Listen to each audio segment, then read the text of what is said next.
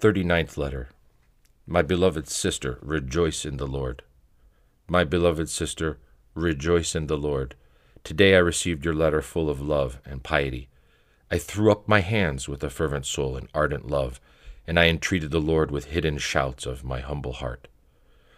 Hearken, I said, O sweet love, Jesus my Savior, the light above all light, begotten of the beginningless Father, the knowledge and truth, my hope and solace, my strength and might, my love and illumination, hearken, and send the light of thy divine consolation to my sister, and break the bars and bolts of her darkened and distressed soul, and with the bright light of thy radiance comfort her heart, that her sorrows and the successive waves of temptations lessen. Yes, my sweet Christ, the light that illumines reins and heart, soul and body, tendons and bones, nous and intellect, and the entire composition of our being, hearken unto me as I pray for my afflicted and suffering sister. These and many other things, tokens of my affection toward you, do I cry out to my Master. For I remember and am not unaware of your many and countless sufferings since childhood. Because of them I love you exceedingly, and amongst all of my beloved I give the most love to you, for the first fruits of my love belong to you. I only ask that you do this for me as a repayment for my immense love toward you. Be a little more patient. And I trust that Jesus, who has already shown so much love to us, will fulfill all your requests even more.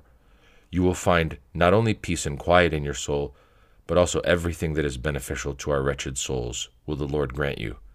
Just keep seeking with tears that the Lord's holy will be done, in the way He knows best and not yours.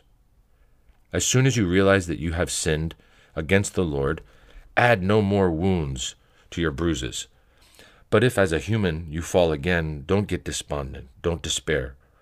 For how will the loving Lord, who told Peter to forgive 70 times 7 in a day, not forgive us? Let your husband do as he wishes. Tell him that you gave those things to charity. Don't give to others the alms you were planning on giving them. Don't do another benefaction to someone else. This one is enough. Give up your own will so that you may find peace of soul. For the will of man is a bronze wall that blocks illumination and peace from God. Take as an example our sweet Jesus, who was obedient to his beginningless Father unto death on a cross. He gave his body over to scourges, his cheeks to slaps, and he did not turn his face away from spitting. Do you see, my sister, how much love the compassionate Lord showed us? So let us give up our will as well. Let us forgive those who wrong us. Then with boldness we shall say, forgive us our debts as we forgive our debtors. For we are all human, born of dust, and we have all sinned. We are clay. We are ignorant. Clay robs clay. Clay insults clay. Clay slanders clay. Clay is haughty against clay. Clay gets rich with clay. Clay rules over clay. Clay beats clay.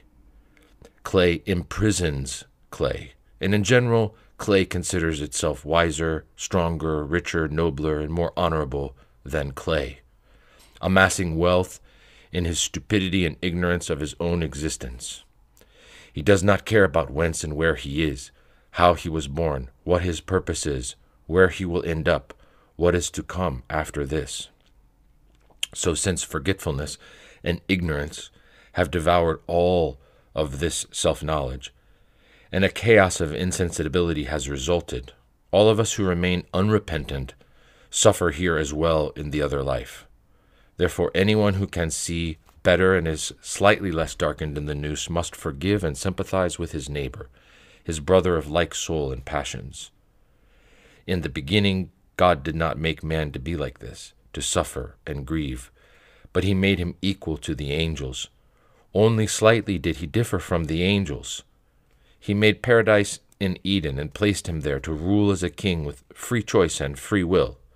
He bound him with only one commandment, so that it would show that he is governed by someone superior. But since he was deceived by the devil and took delight in the thought of receiving equality with God, he was expelled from paradise to this exile here and fell into afflictions. Banished by God, he was doomed to reap thorns and thistles all the days of his life. Now, what else are these thorns and thistles but the successive misfortunes and daily afflictions caused by temptations, by perverse men, and even by our toilsome nature itself, which has acquired bad habits and tendencies as second nature? We suffer more painful temptations from it than the other enemies. And if the mercy of God does not reach us in time, we are in danger of perishing. When will all of this end? When, as he says, out of dust wast thou taken, and unto dust shalt thou return. So this is the end of the pains and afflictions that the loving Lord has set. So, my dear sister, what are you searching for? What road can we find that does not bring forth thorns and thistles? What other path is there that is not included in God's banishment? Show me the kings who just recently had music playing for them, and at whom the whole world trembled. Where has all of this gone? The thorns choked them. Where are those who were rulers just a moment ago, who were eaten alive by swarms of bees? Behold the thistles. So then, who was able to disentangle himself from the thorns? No one. Only death can do that. Come, therefore, and let us cry out Solomon's verse together. Vanity of vanities, all is vanity. Blessed is he who endures until the end, disregarding everything, who through forbearance decreases the thorns and thistles and allows earthly loss for the sake of heavenly riches. For this reason, my beloved sister, soul of my soul, set aside your rights and wills for the sake of my immense love toward you. Unite the good pair of patience and forbearance. Pray that the Lord will protect me as well, because I perceive that your beloved, sisterly, spiritual prayers greatly help me. And when you find time, do a 40-day liturgy to lighten my spiritual burdens. You wrote for me to order an icon, but you forgot to write which saint and what size. Write, and I shall tell them to make one. Just now, this very moment, I received the little basket and opened it and found the measurements of the holy icons. So be at peace. It's just that they were a little slow in finishing. I also received your sisterly gifts, not just simple gifts, but gifts of love, gifts from a sister who has been fighting the good fight since childhood. And because of these small gifts, she receives in return from the munificent God comfort and delight in his heavenly kingdom. Oh, in the little basket I saw foods from the days of our youth, the fruits of our homeland, and I remembered our childhood, and said, O vain world, how miserable you were, are, and will be until the end, and how blessed for the blessed ones is that eternal and unending delight. O my sister, if you taste only a small amount of grace from these heavenly things, you will become like iron in patience. You wrote that you are agitated and making plans as though for building. You speak the truth, but these are the things this world has. But take heart, whoever has learned how to build will learn someday to take no account of the world. Perhaps the Lord will find us while we are building and take us where there is no longer any place for the plans of men. And then we shall have a house forever. So take heart. I am building with you and for you, and no one can destroy it. Only see to it that you send me a drachma or two to buy nails for the doors and windows. Take heart and have patience. I thank you very much for everything, and I pray for you with all my soul. Give my humble prayers to all our brothers. I kiss mother's feet. I embrace your benign husband and your children, and I wish them to become good children. As for your questions, the son whose mother asked you cannot be commemorated by the church because he committed suicide. If she wants, she can only give to charity for him. The Lord is great, and the depth of his charity is infinite. If she wants, she should send alms especially to the ascetics, who pray day and night, and whose prayers the Lord hears. As you mentioned, she knows many monks. She should give them alms to distribute amongst themselves or to nuns. Nothing else can be done for him. As for the girl who says she has taken an oath, that oath does not count because it is contrary to God. so she has to tell everything to her spiritual father. 40th letter. God always helps. He always comes in time, but patience is necessary. Come, my good and beloved sister. Come, and I shall comfort your sorrow once again. Come, and we shall bless God with the sweet voice of our heart, intoned through our mouth, and resonating in our nous, saying, Bless the Lord, O my soul, and let all that is within me bless his holy name. Do you see how much the Lord loves us? Do you see how fortunate we ungrateful ones are for everything that his goodness gives us every day? But the time of the real harvest still awaits us, that blessed moment when we shall leave everything here and depart to the other homeland, the true one, the blessed life, the certain joy, so that each one of us receives the portion that the munificent, sweetest Jesus will give him. O joy, O gratitude, O love of the Heavenly Father! He cleanses us from all defilement, honors us, enriches us, bestows his riches. There, my golden sister, there are no crafty people to wrong us. Envy and jealousy will have disappeared. There are no passions there whatsoever. Those who have them have remained on the other side of the bridge. For a great gulf is fixed between here and there. But, O sweet love of Christ, what good dost thou see in us that thou didst lead us along thy divine path? So rejoice and exult, my beloved sister. Thank and glorify God, and behold, the time draws near. The time will soon come for us to hear the blessed voice, Come unto me. And as soon as these bodily eyes close, the noetic eyes of the soul will open. Then as if from sleep we shall wake up into the other life. Then you will see parents, brothers, relatives. Then you will see angels, saints, and the Blessed Mother of all, the pure Virgin Theotokos, whom we call upon at every moment, and to whom after God we owe everything. Then whom shall we speak with first? Who will kiss us first? Whom shall we kiss? With all purity, with all modesty, with all holiness. So who, expecting such blessings, would not endure every sorrow here of this present life? Therefore, my good beloved sister, make a review of your life. Examine in what manner you have passed your life. Recall the innumerable benefactions of our Savior, Jesus Christ, and his sweetest mother, and be patient in the temptations that come. God always helps. He always comes in time, but patience is necessary. He hears us immediately when we cry out to him, but not in accordance with our own way of thinking. You think that your voice did not immediately reach the saints or Panagia and Christ. On the contrary, even before you cried out, the saints rushed to your aid, knowing that you would call upon them and seek their God-given protection. However, since you do not see beyond what is apparent and do not know how God governs the world, you want your request to be fulfilled like lightning. But this is not how things are. The Lord wants patience. He wants to show you your faith. You cannot just pray like a parrot. It is necessary also to work towards whatever one prays for, and then to learn to wait. You see that what you longed for in the past has finally happened. However, you were harmed because you didn't have the patience to wait, in which case you would have gained both the one and the other, both the temporal and the eternal. Now you became angry and faint-hearted and grieved, thinking that the Heavenly Father is slow in answering. But I tell you that this will also happen as you desire.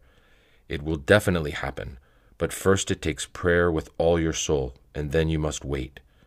And when you have forgotten your request and have ceased asking for it, it will come to you as a reward for your patience and endurance. When you reach the verge of despair while praying and seeking, then the fulfillment of your request is near. Christ wants to heal some hidden passion within you, and this is why he delays in granting your request. If you obtain it sooner, when you demand it, your passion remains uncured within you. If you wait, you obtain your request and the cure of the passion. And then you rejoice exceedingly and give warm thanks to God, who arranges all things in wisdom and does everything for our benefit. So then, there's no point in losing heart, getting upset, complaining. You must close your mouth. Let no one perceive that you are disturbed. Don't fume with anger, as if to work it out of your system, but rather be calm. Burn the devil through patience and forbearance. The Lord who destroys all who speak lies is my witness that I have greatly benefited by the advice I am giving you. The temptations I had were strong enough to make you think that your soul would depart due to the pain, as if from a flaming furnace. Nevertheless, once the trial is over, so much consolation comes that you feel as if you were in paradise without a body. Then Christ loves you, our Panagia loves you, the saints praise you, and the angels admire you. Do you see how many good things temptations and afflictions cause? So if you too want to see, to taste the love of Christ, endure whatever comes upon you, not whatever you like, but whatever the Lord wants to test you with. What we suffer voluntarily is absolutely nothing in comparison with the trials the Lord sends us against our will. The hostile devil fights us bone against bone and blood against blood, as much as God allows. He fights so much that one melts and flows like wax before the fire. But when the trial passes, you are totally filled with joy. You are encompassed with extraordinary light, and see mysteries which the human tongue is unable to utter. And henceforth you thirst for more temptations, when they will come again, since you have already learned how salutary they are. This is truly the road, my sister, and the one writing to you bears witness to the truth out of his own experience. So be brave and strong in the Lord, enduring whatever comes to you, expecting, along with the pain, the peace and grace of God. Be strong and give courage to your soul, considering that the lame and the maimed do not enter into these good things. Christ allows temptations so that we may be purified of our predispositions. Temptations are like soap and a mallet which hits us and whitens us. All the clothes that are firm and useful for the bridegroom. But those which do not endure the mallet are torn and thrown out in the trash. Therefore let us exert ourselves a little bit here, for the time draws near. Keep the letters I send you, so that you will have them when afflictions trouble you, because it seems to me that I shall soon leave you. The more that time passes, the more seriously ill I become. I am like a paralytic now. Postscript. I don't have time to write to you about the miracle that the Lord showed me to correct a mistake I was making out of ignorance, as you know. So, do you see the great goodness of our Lord? Do you see that he even works miracles when his divine providence deems it suitable? Many times a person is deluded out of ignorance, or because others misled him. But when he has an upright soul and good intentions, the Lord does not abandon him, but will bring him enlightenment in various ways. This makes me feel like dirt, ash, and a worm of the earth. Most truly, great is the mercy of the Lord. The psalmist is right in saying, "Not according to our sins hath he dealt with us, nor according to our iniquities hath he rewarded us." So then, why shouldn't you thank God? Why should you grumble? If I were to write to you the temptations I undergo, you would not be able to bear it. Nevertheless, the grace of Christ and our Panagia dispels them all. Have patience, for the Theotokos, the Queen and Lady of all, does not abandon us. She prays for us. 41st letter. The springtime is at hand. The winter of sorrows is dissolving little by little. My dear sister, I received and joyfully read your very pious letter, which filled my soul with happiness.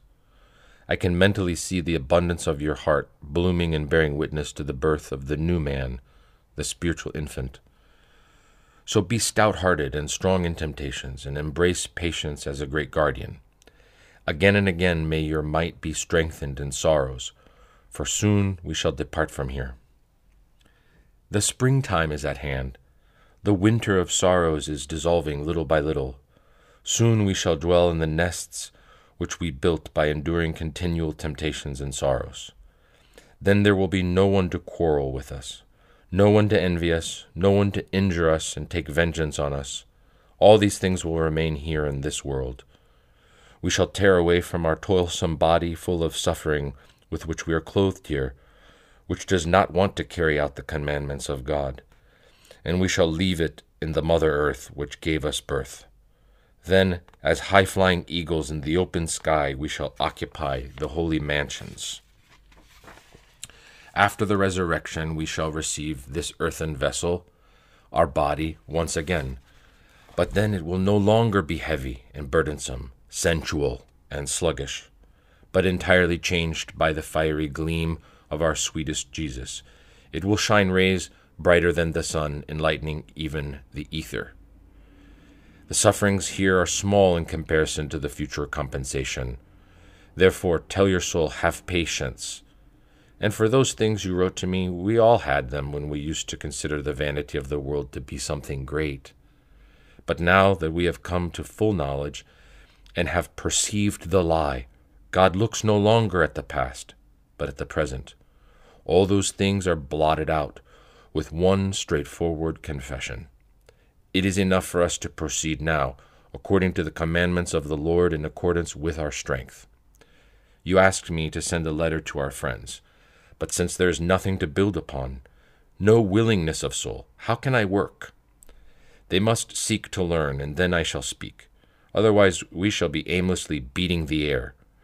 One person wants to correspond, but he doesn't ask about his soul, his sins, his mistakes, how to fix them.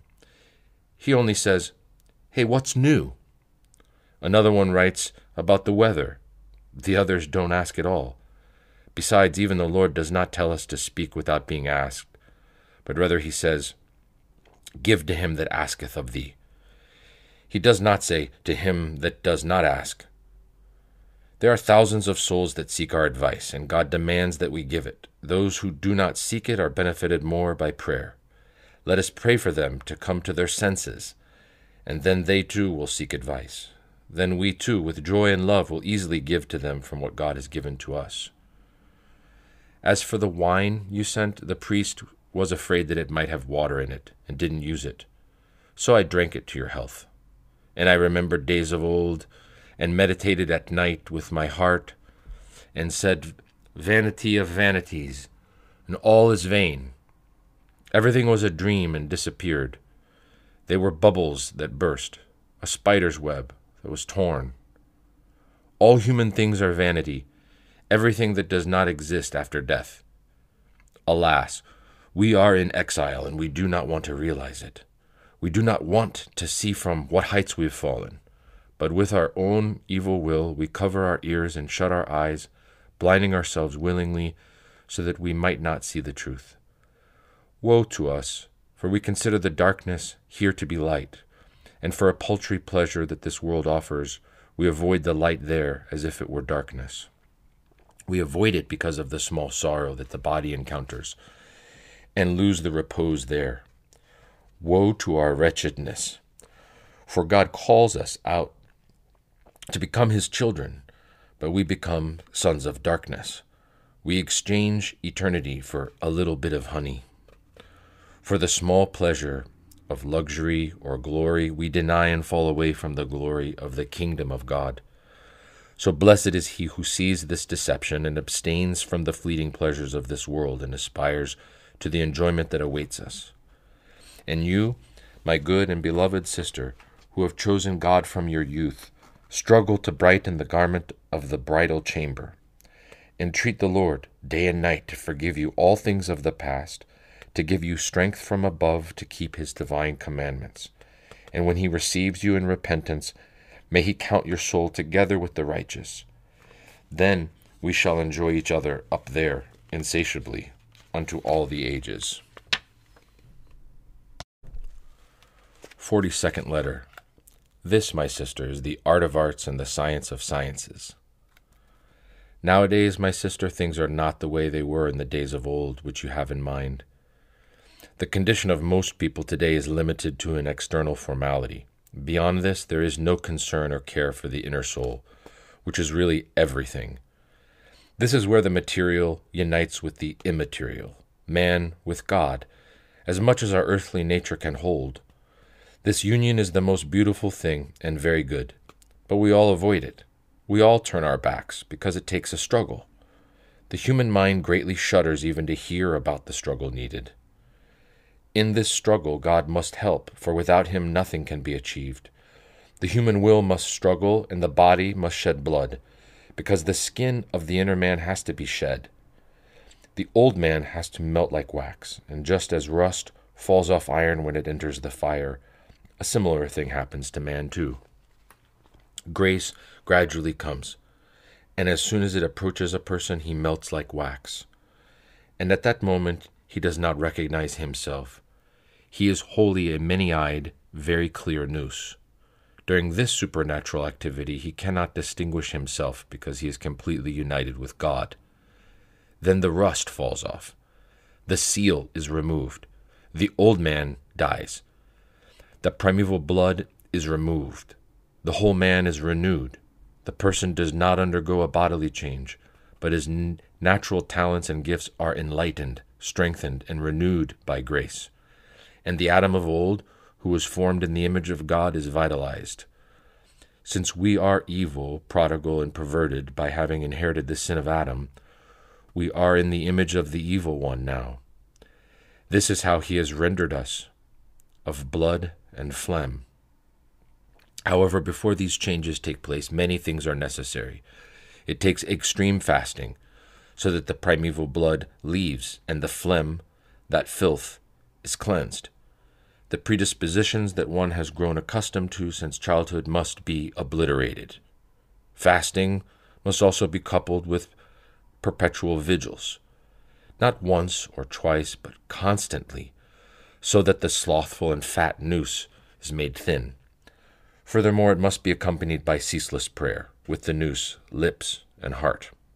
Just as man dies when he stops breathing, so too does the soul die without continuous and endless prayer.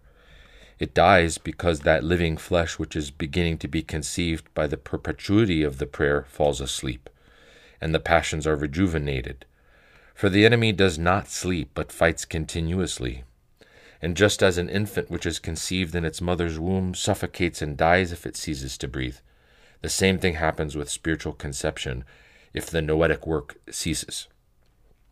All this is fine, but the struggle does not end here. We have many struggles. You have to fight with multitudinous spirits, the greatest one being the spirit of fornication. It raises its sail as high as the heavens, and sinks it as low as the abysses. You fast, keep vigil, cry out, weep, are in pain. It, however, with the help of Satan, does not stop fighting even for a moment, but continuously provokes, fire proceeding from fire, seed of Esau, son of Babylon. You cry out seeking Christ, you beat yourself, weep, and are in pain, and this lasts not for 1 day or year, but for 8 or 10 years until God sees your patience, until you reach despair, and then the Lord takes away the evil and eliminates the passion. This happens with all the passions, but the others are not completely eliminated like this one, nor do they have such strength because they are outsiders. Whereas the conjugal passions is natural, and a person has to struggle to change his nature, yet he cannot change his nature, but God changes it. As the lawgiver, he can break the boundaries and alter nature as he wills. But if I were to write to you about the temptations and passions one by one, I would have to write a book. For in addition to all those that fight man and that he fights against, as long as he lives, there are also all those which God permits to test us. Since the latter occur without our own will, they cause much toil and are difficult to fight. Do you know what it is like not to bother people while they irritate you, not to rob them while they rob you, to bless while they curse you, to show them mercy while they treat you unjustly, to praise them while they criticize you, for them to come to censure you for no reason and constantly call you deluded all your life, while knowing that it is not as they say, to see the temptation that provokes them, yet to repent and weep as if you were guilty of being such a person. These are the strongest temptations, because while you are being fought by them, you are also fighting with yourself to convince yourself that this is how it is, as people are saying, even though it is not so. You see that you are totally right, yet convince yourself that you are wrong. This, my sister, is the art of arts and the science of sciences. To flog yourself until you are persuaded to call the light darkness and the darkness light, so that every right leaves, so that all arrogance is obliterated, so that you become a fool with complete understanding, so that you see everyone without anyone seeing you at all. For he who becomes spiritual examines everyone, yet he himself is examined by no one. He sees everything. He has his eyes fixed above, and no one sees him. Virtue does not have a bell that rings to rouse your curiosity, to make you turn and see him. It is an immaterial gift of God. Why is it called grace? Because it cannot be seen, contained, visualized, or colored. A gift of God. An inexpressible, incomprehensible, and most rich miracle. This is why when the Lord walked down the road, he looked like the rest of the people, even though he is the true God. He eats and drinks, they said. He was called a deceiver and possessed. And today, if someone speaks about grace, about purification of the inner man, he is considered deluded. He's deluded, you will immediately hear. The idea of taking care of the inside of the cup, as the Lord tells us, has been completely removed from people's minds. So this, in brief, is one drop of the sea, and was written to you, my sister, only because you wrote that you see the monks' faults and don't respect them. But I don't want you to write such things, because you are a member similar to them, and you are not entirely free from blame. You too must go through fire and water, and thus your merit will show. At what value you have been appraised by the Lord, not by men. Men do not know how to value things. The judge must appraise us. He who sets the contest, arranges the match, gives the strength, subdues the adversaries, crowns the athletes, and awards glory. This is neither easy to learn with words, if you do not enter the furnace of trials, nor easy to understand if you have not experienced it. So then, humble your thoughts and don't think that it is easy to undergo and learn such things. 43rd letter. Truly I know a brother who fell into ecstasy while sitting under a full moon. By the goodwill of God, my golden sister, behold, I am speaking with you again through ink and paper. I have been back on the holy mountain for more than 15 days now. Before leaving Thessaloniki, I wrote you a letter. Likewise, I sent you the holy icons and a basket full of goodies. However, I forgot what I had put in. I think it was tea and hazelnuts, a blessing for the children. You will receive them from Sister Veronica at the monastery of Melitia. Anyway, by now they must have brought them to you. When I was in Thessaloniki, since I was in a rush to return, I didn't write for you to come because you were slow in writing, and it might have taken you some time to get there. That is why I broke my promise. But another time, if God wills, you will see me, and I shall see you, however the Lord provides. Now I only ask that you have patience in temptations. Don't worry about the money for the holy icons. Whenever you get it, you can send it together with the money for the other icon of the 3 hierarchs. It's being done now. It's almost finished. And please, if that lady is poor, don't ask her for more money, because she might not have any. I shall take care of things here, as the Lord wills. I just want her to send the name of her deceased parents to be commemorated. If another woman wants icons, let her write to me and send the money, and I shall order them. It is no trouble for me, and in this way I help the ascetics, and they in turn help me out, too. Here there is no profit, but we fulfill the commandment of love, as the Lord says, love one another. Besides, a monk ought to sacrifice himself day and night for the glory and love of God. We here, my sister, don't sleep at all at night. Every night we have a vigil. We pray for the whole world all night. Only in the morning and midday do we rest a little after we eat. This is our rule. Half the day we work. The rest of the time we rest in silence and are content. Ascetical life, wilderness, angelic life, full of grace. If only you were here to see us. Oh, if only it were possible for you to see us. Here, my sister, it is an earthly paradise, And if from the beginning one lays hold of a demanding, lofty lifestyle, he becomes a saint. Otherwise, if he takes a path which is a little bit wide, later he will go downhill. Sometimes he may even become worse than worldly people. The devil fights very much against the monks. He wants to get revenge on Christ. He says, "Behold your soldiers, Nazarene. You promised them an eternal kingdom, and they deny you. For a little pleasure of the palate, they follow me." This is how the devil boasts. This is why one who wants to become a monk must have great self-denial, and must say that he will not live in this life any longer. He must crucify himself, enduring every temptation that comes: hunger, thirst, nakedness, injustice, abuse, and every kind of affliction.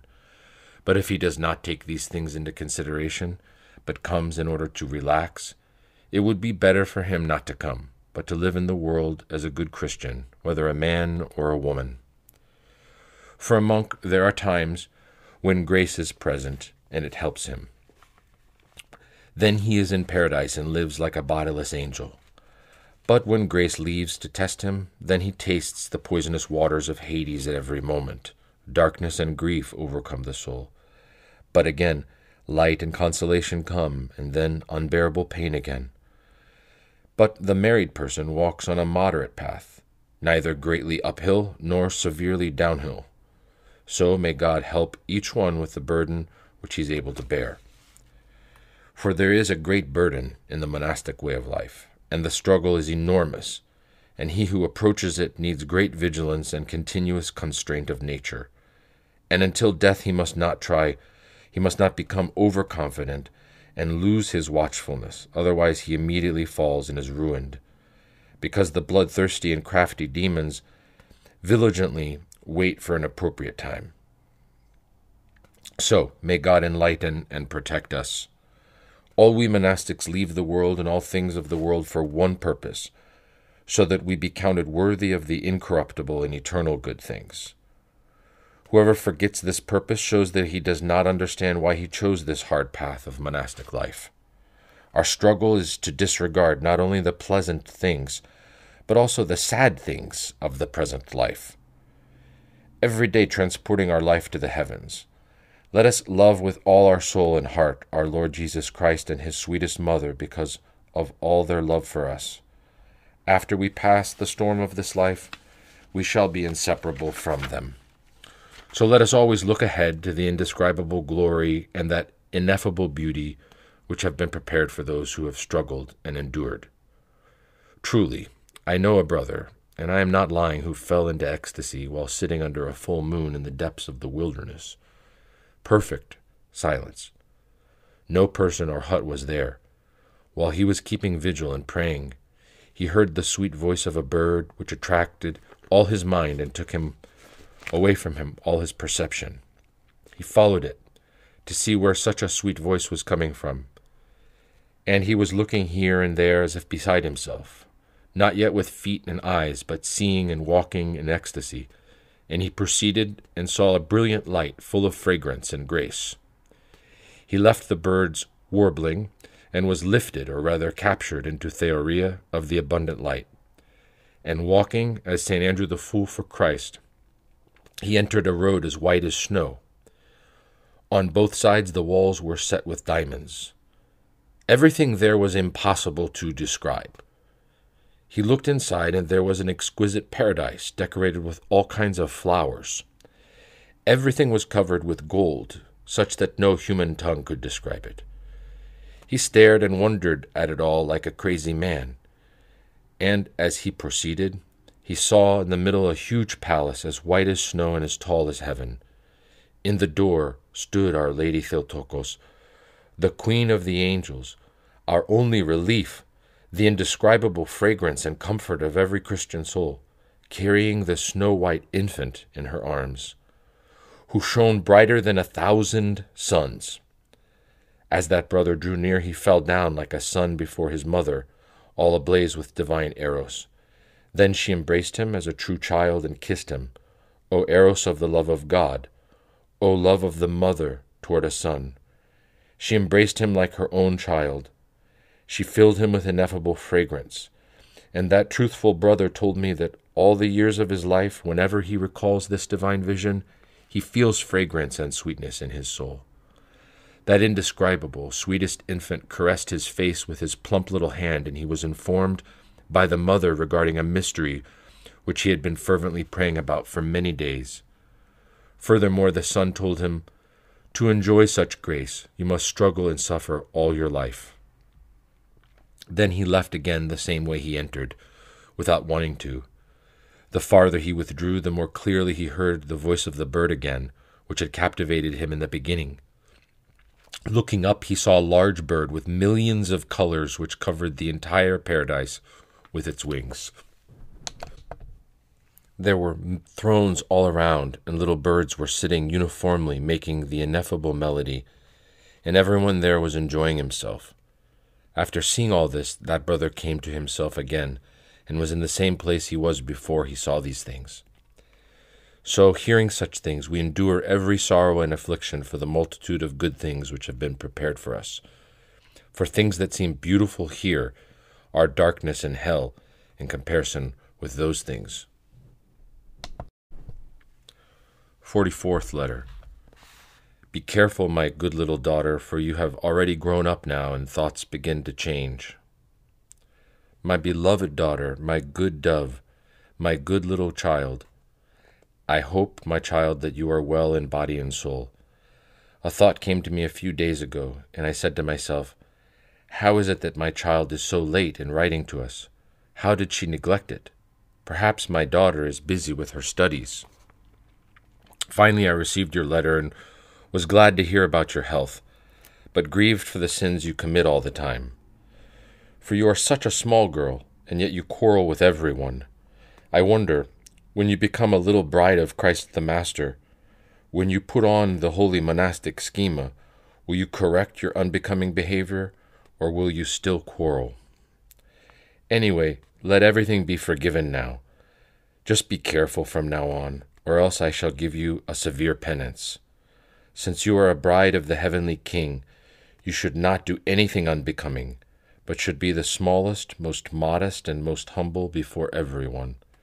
You should weep with many tears in your eyes, entreating to be counted worthy of the joy of the wise virgins, along with all the angels and saints. Be careful, my good little daughter, for you have already grown up now, and thoughts begin to change. The darts of the evil one have begun to fly near you. Guard your soul. Guard your honor greatly. Christ and our Panagia want us to have caution and fear of God always and in everything. Don't expect to find joy and rest in anything that grieves your soul and upsets divine grace. Joy is a gift of God to our soul, and if you dishonor it, it will not come back unless you feel sorry and repent with much pain for every sin you committed. But what is the point of thoughtlessly chasing away the dove of grace, and then with regret and many sighs seeking it back again? Many people have chased joy away by foolishly dishonoring it, and then it never came back. Therefore be careful, my good little girl. Without your mother, don't take a single step. Don't have many friends. Don't love ornaments. Don't seek perfumes. All these things are worldly pursuits which are not only superfluous, but also sinful. You should have the fear of God as a constant adornment, humility as a modest garment. The Queen of all is your mighty protection. The angel of your soul is a guardian and guide. The virginal fragrance of your soul and body is a scent of perfume. Yes, my child, do so, and you will live now and unto the ages. The death of your soul is walking beside you. It precedes your steps. It hovers around your heart, flies into your eyes, wrestles with your thoughts. Be careful with your life. Guard your soul greatly. Yes, my golden daughter, this is because the world has gone bad. Since the tempter sees your divine love and godly zeal, he places an obstacle and a stumbling block in the road of life. Therefore listen to my words and keep them, so that they guard you from the stumbling blocks. Read the divine books, so that your nous may be enlightened by them, and that your soul may be directed along a spiritual path. And this divine reading will become your heavenly dowry and eternal riches. In addition, make sure that you disobey neither your father nor your mother. Keep yourself from meeting with worldly people. Your young and innocent age has already passed. Do not acquire the habit of talking a lot. Few words are better, whereas silence is spiritual wealth. If you become talkative, not only will you lose the Jesus prayer shortly, but also you will greatly tire your soul, and without fail will harm many others. For in a multitude of words thou shalt not escape sin. And henceforth, my daughter, see to it that you always be prudent, humble, obedient, silent, patient, abstinent, diligent, praying night and day without ceasing. Your mouth should not stop saying the prayer. Then you will see how much your nous will be enlightened, how your heart will pour forth joy and peace. Do everything with discretion after receiving good advice. Love confession and receive communion frequently. Do not look at the world, so that God may look at you. And if you always keep virginity of body and soul, the all-holy Virgin will keep you from every evil, from manifold visible and invisible enemies. And I pray, my humble daughter, that the will of the Lord will be fulfilled in you quickly. May the Lord grant thee according to thy heart.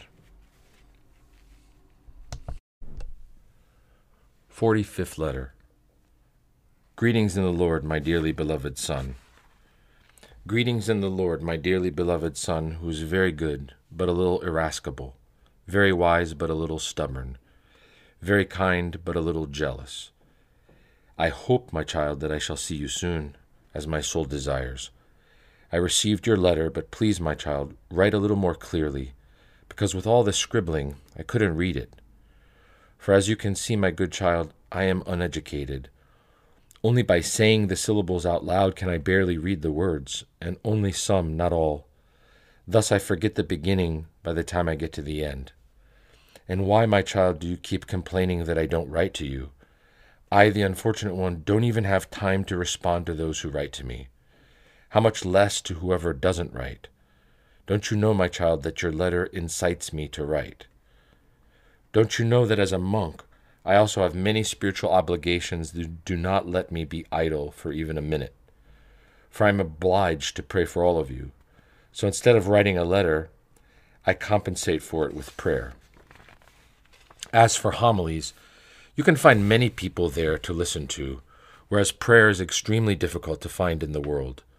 But here, where it is quiet, it is easier for us. Therefore, do not complain, because whatever I do it with knowledge and the fear of God. When you want to write a letter again, do not grow weary, but write, and then once more I shall be obedient to you. For the Lord says, give to him that asketh of thee, not to him who doesn't ask. I pray with pain of soul and with many tears, my child, that the Lord guards you from every evil. Run quickly and escape like a deer jumping over the snares of the devil, treading upon asps and basilisks. Rejoice without ceasing with the joy of our sweetest Jesus and of his all-immaculate mother. If, God willing, you come sometime after Pascha, we shall talk about wonderful spiritual things. We shall discuss many things then. Then you will see here in the wilderness our tiny, beautiful huts. You will truly rejoice. You will leap like a deer. You will dance like a lamb. You will see how the soul wakes up, how it is nursed like a baby, how it develops in knowledge with time, and how it grows, if it is well taken care of. Likewise, you will see how it becomes ugly, sick, entirely dead, and utterly lost. So, dream with good hopes. Await the spring to come, and have the summer ahead of you. Reflect upon what I am writing to you, and the time will pass swiftly. Force yourself also in your spiritual obligations, so that the enemy does not find an opportunity to ensnare you. In short, that is all, my son, with much love to you. 46th letter. This world, my child, is so vain. I rejoice that you are well, my child. I also see your mistake. Since you nearly blasphemed, now you will do twice as many matanyas every day for 40 days, but you will start after Pentecost. And be careful henceforth, my child, not to acquire this kind of demonic habit. Oh, my child, be careful, because the world is very bad nowadays, and the devil sows evil thoughts to enfeeble the soul's eagerness. For this reason, be as abstemious as you can, because overeating gives birth to evils and fantasies. In times of temptation, always take refuge in Christ and our Panagia. Call upon the saints for their help and be careful. For once the devil beguiles you into committing a sin, you cannot become a priest. It would be a shame to regret it all your life. Therefore be careful as much as you can. Flee from evil thoughts as though from fire. Pay no attention to them so that they do not grow roots within you. Furthermore, do not despair, since God is great and forgives sinners. Only repent when you make a mistake, and force yourself not to commit the same sins again. Moreover, be careful with your fellow students. Do not talk superfluously, and do not listen to improper things, because your soul's ears will be soiled. See to it that you are obedient, prudent, humble, virtuous, a friend of prayer and reading. Pray with tears. Pray while you study. Let your mouth never stop saying, Lord Jesus Christ, have mercy on me. And get ready to become a good monk, when our holy God wills, pleasing to God and men. This world, my child, is so vain, full of every evil, a place of exile for Adam and subsequently for us as well. But blessed is he who has traded well during this exile and reached the haven of salvation, for he will eternally rejoice with the saints and reign together with Christ unto all the ages. 47th letter. But we here have chosen the heavenly philosophy. My child, child of our sweetest Jesus, child of the Panagia and of the saints, what shall I say to you? Where shall I find words to warm your soul? From where shall I draw water to give you to drink? Where shall I find bread to fill you? Woe to me, the wretch! For I have been counted worthy to give birth in the Holy Spirit to such a son, such a good youth, of like mind and zeal. When will I be made worthy to see you near me? When will I enjoy your pleasant company? When will I see you in the middle of our church, prostrate and crying in front of the icon of our sweetest Jesus? I wonder, will I be worthy to see such things? I wonder, should I hope? I wonder, should I wait until I see you, and then say along with the divine Simeon, Now lettest thou thy servant depart in peace. Woe to me, the wretch! Tears shut my eyes. My hand is paralyzed. My pen is dry. My heart throbs from emotion, hearing that you are about to become a wise man among the wise, a teacher among the teachers, an orator among orators, a theologian among theologians, a preacher among preachers, a monk among monks, a priest among priests, and a son of God among the sons of God. Therefore, my beloved nestling, come fly to me. Behold, I open to you my fatherly bosom full of affection. Run as a deer, and I shall give you living water to drink. Come, my son, to our table, and I shall give you the bread of life. Walk quickly, lose no time, for death pursues us as an evil wayfarer, and the world is a liar. Life is full of Satan's snares, and brings a twofold death upon us. The pleasure of the world passes away like a shadow. Everything is a dream, like bubbles they burst. All is vanity. But we here have chosen the heavenly philosophy, and sojourn in the depths of divine mysteries, making our nous clear. As much as possible, we see to it that we grasp things unobtainable for the hands, but attainable for the nous, having God as our helper, and holy fiery angels speaking to us, and showing us heavenly paths through a good conscience. Then in the end, when our soul departs, and this lowly body of ours returns to the earth, as if to the mother of all, then we shall depart as if returning to our true homeland, and we shall converse with angels, as with brothers, giving one another a divine embrace, and continuously marveling at the heavenly choirs with amazement, until we come before our Master and Savior, and thenceforth remain inseparable. So come running, so that you do not fall away from these things. Arise and gird your loins like a man. Come, and I shall be waiting for you. Perhaps after a few years I shall depart, and then I shall not be able to benefit you at all. 48th letter. Listen to my voice, my good son. Listen to my voice, my good son. There is nothing more beautiful or sweeter than to love the Lord Jesus. There is nothing loftier than to philosophize about heavenly things, and to behold the eternal blessings by looking at the present things as if in a mirror. Truly, virginity is the loftiest thing. It turns man into an angel on earth. Great is its glory in the heavens, and great is its boldness. In the heavenly kingdom the virgins will follow Jesus, the slain Lamb. They will behold his godly beauty, and they will delight in the luxuriousness of his extremely sweet love. Blessed is he who was enlightened to choose beautiful virginity as a bride. With her beauty she will make him happy. Blessed is he who avoided the vain cares of married life and followed Christ, carrying his yoke since youth. He will undergo afflictions, but they will only adorn the unfading crown of most holy virginity even more. Come, my child, and occupy yourself with divine philosophy. A new world will be created within you, a new spirit, another heaven, which are unknown to you because the people you have talked with till now have no idea about them. A monk is not like someone you meet who speaks words without fruit. A true monk is a product of the Holy Spirit. When, through obedience in Hesychast, a monk's senses have been purified, his nous has been calmed, and his heart has been cleansed, he then receives grace and enlightenment of knowledge. He becomes all light, all nous, all lucid. He overflows with so much theology that even if 3 people were to start writing down what they were hearing, they could not keep up with the current of grace coming out in waves, spreading peace and utmost quiescence of passions throughout the body. The heart burns with divine love, and he cries out, "Hold back, my dear Jesus, the waves of thy grace, for I am melting like wax." Truly he melts, unable to bear it. His nous is caught up into theoria. A mixing occurs. He is transformed and becomes one with God to the point that he cannot recognize or distinguish himself, just like iron in a furnace becomes one with the fire. So you will taste all these things when you attach yourself to an experienced elder, a spiritual father, and struggle with noetic prayer.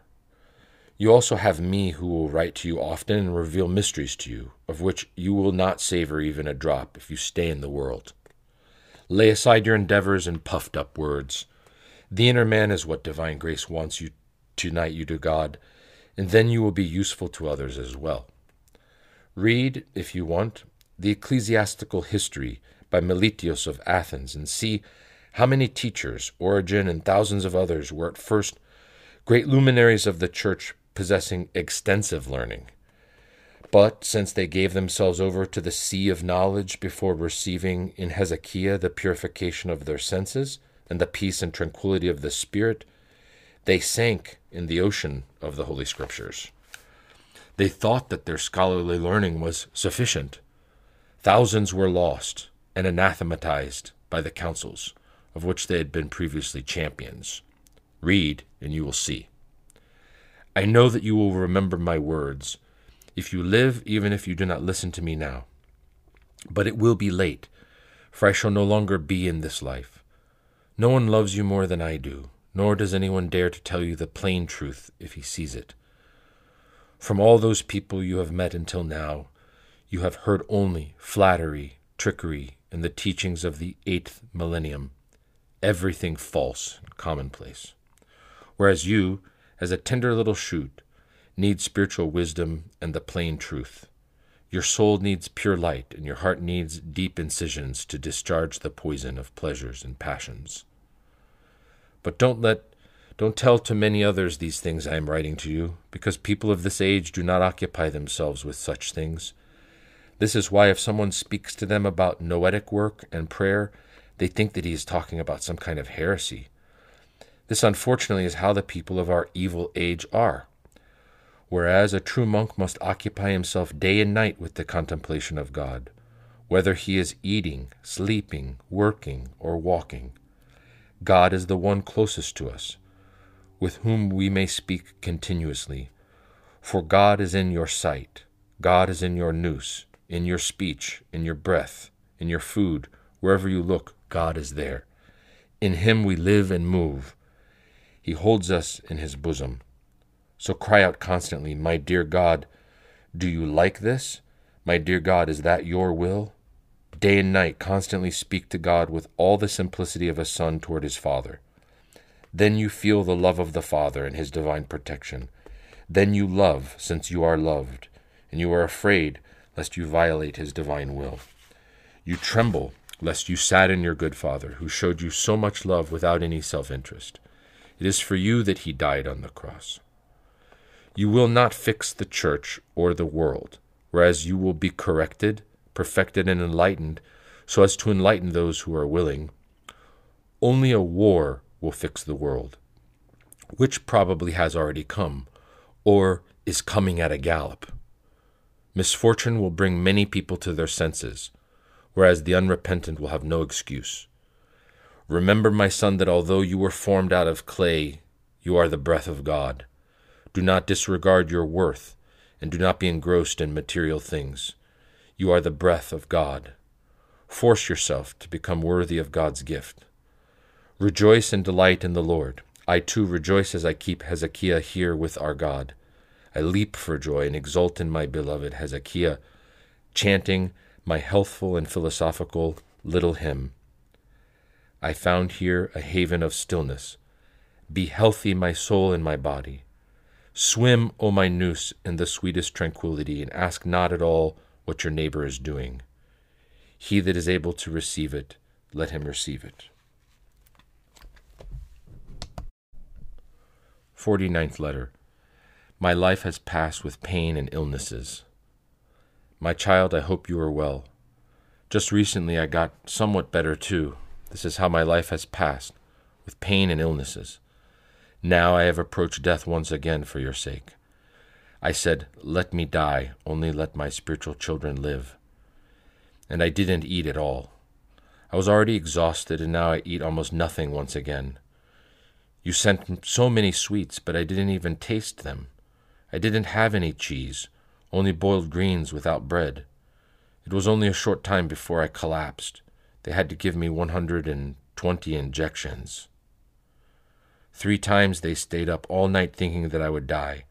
They called everyone to come to my side. I bid them farewell for the last time. They cried by my side day and night. Finally, I recovered once again. They sent me a special medicine, and it, after God, healed me. I hadn't eaten for 40 days.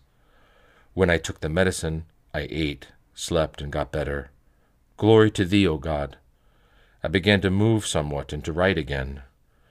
As long as I live, my child, I shall pray for you until you write that you are well.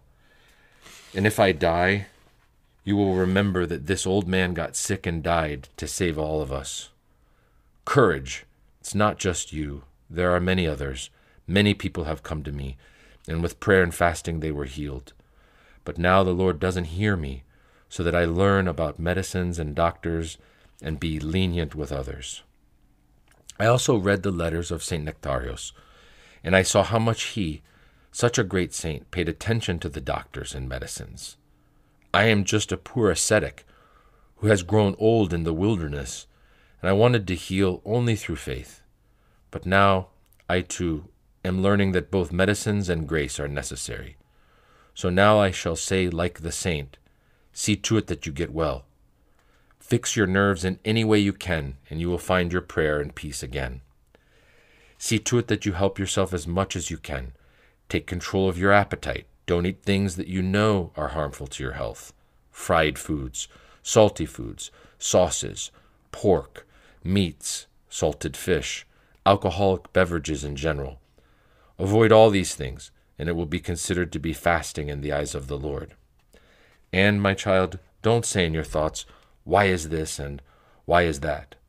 The Lord's judgments are an abyss. Glory to God because he loves us all. His love is manifest in our illnesses and our sorrows.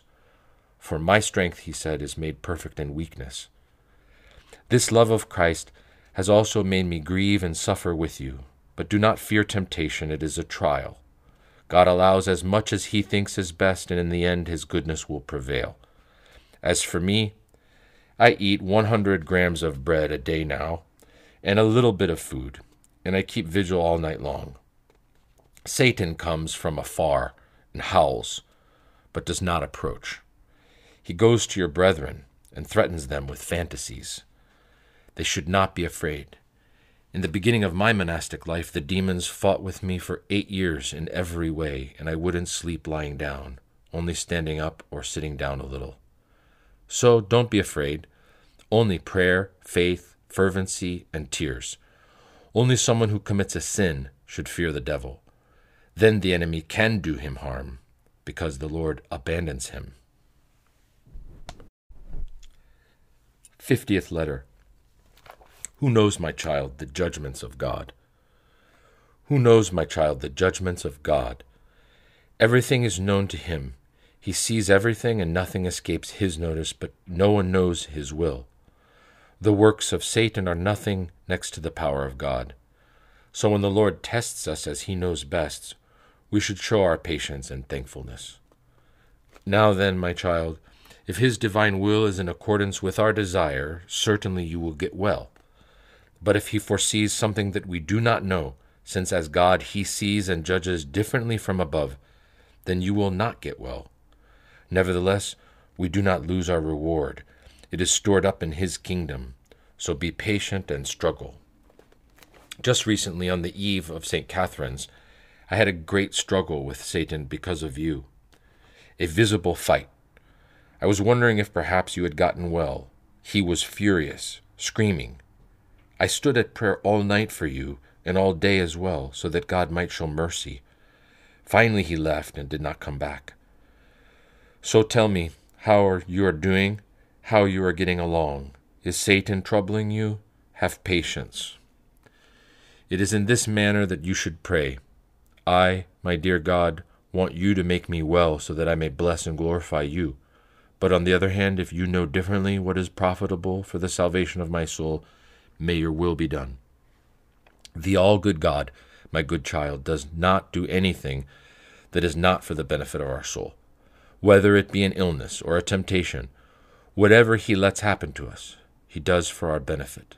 Many times we grumble, become indignant, and do many bad things, whereas he, out of his great love, has only our soul's best interest in mind. For he knows that we are here temporarily and that everything will soon pass. When this exile of ours ends, and the true eyes of our soul open, then we shall gratefully thank him for everything. So then, my good child, always have patience. I am informed that God gave you this trial because of your kindness. But whenever he wills, he can take it away.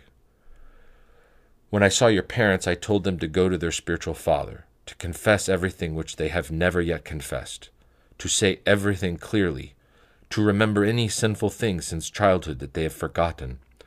For without frank confession, neither are you helped, nor do they go to paradise. In confession, your father should tell about the oath he took.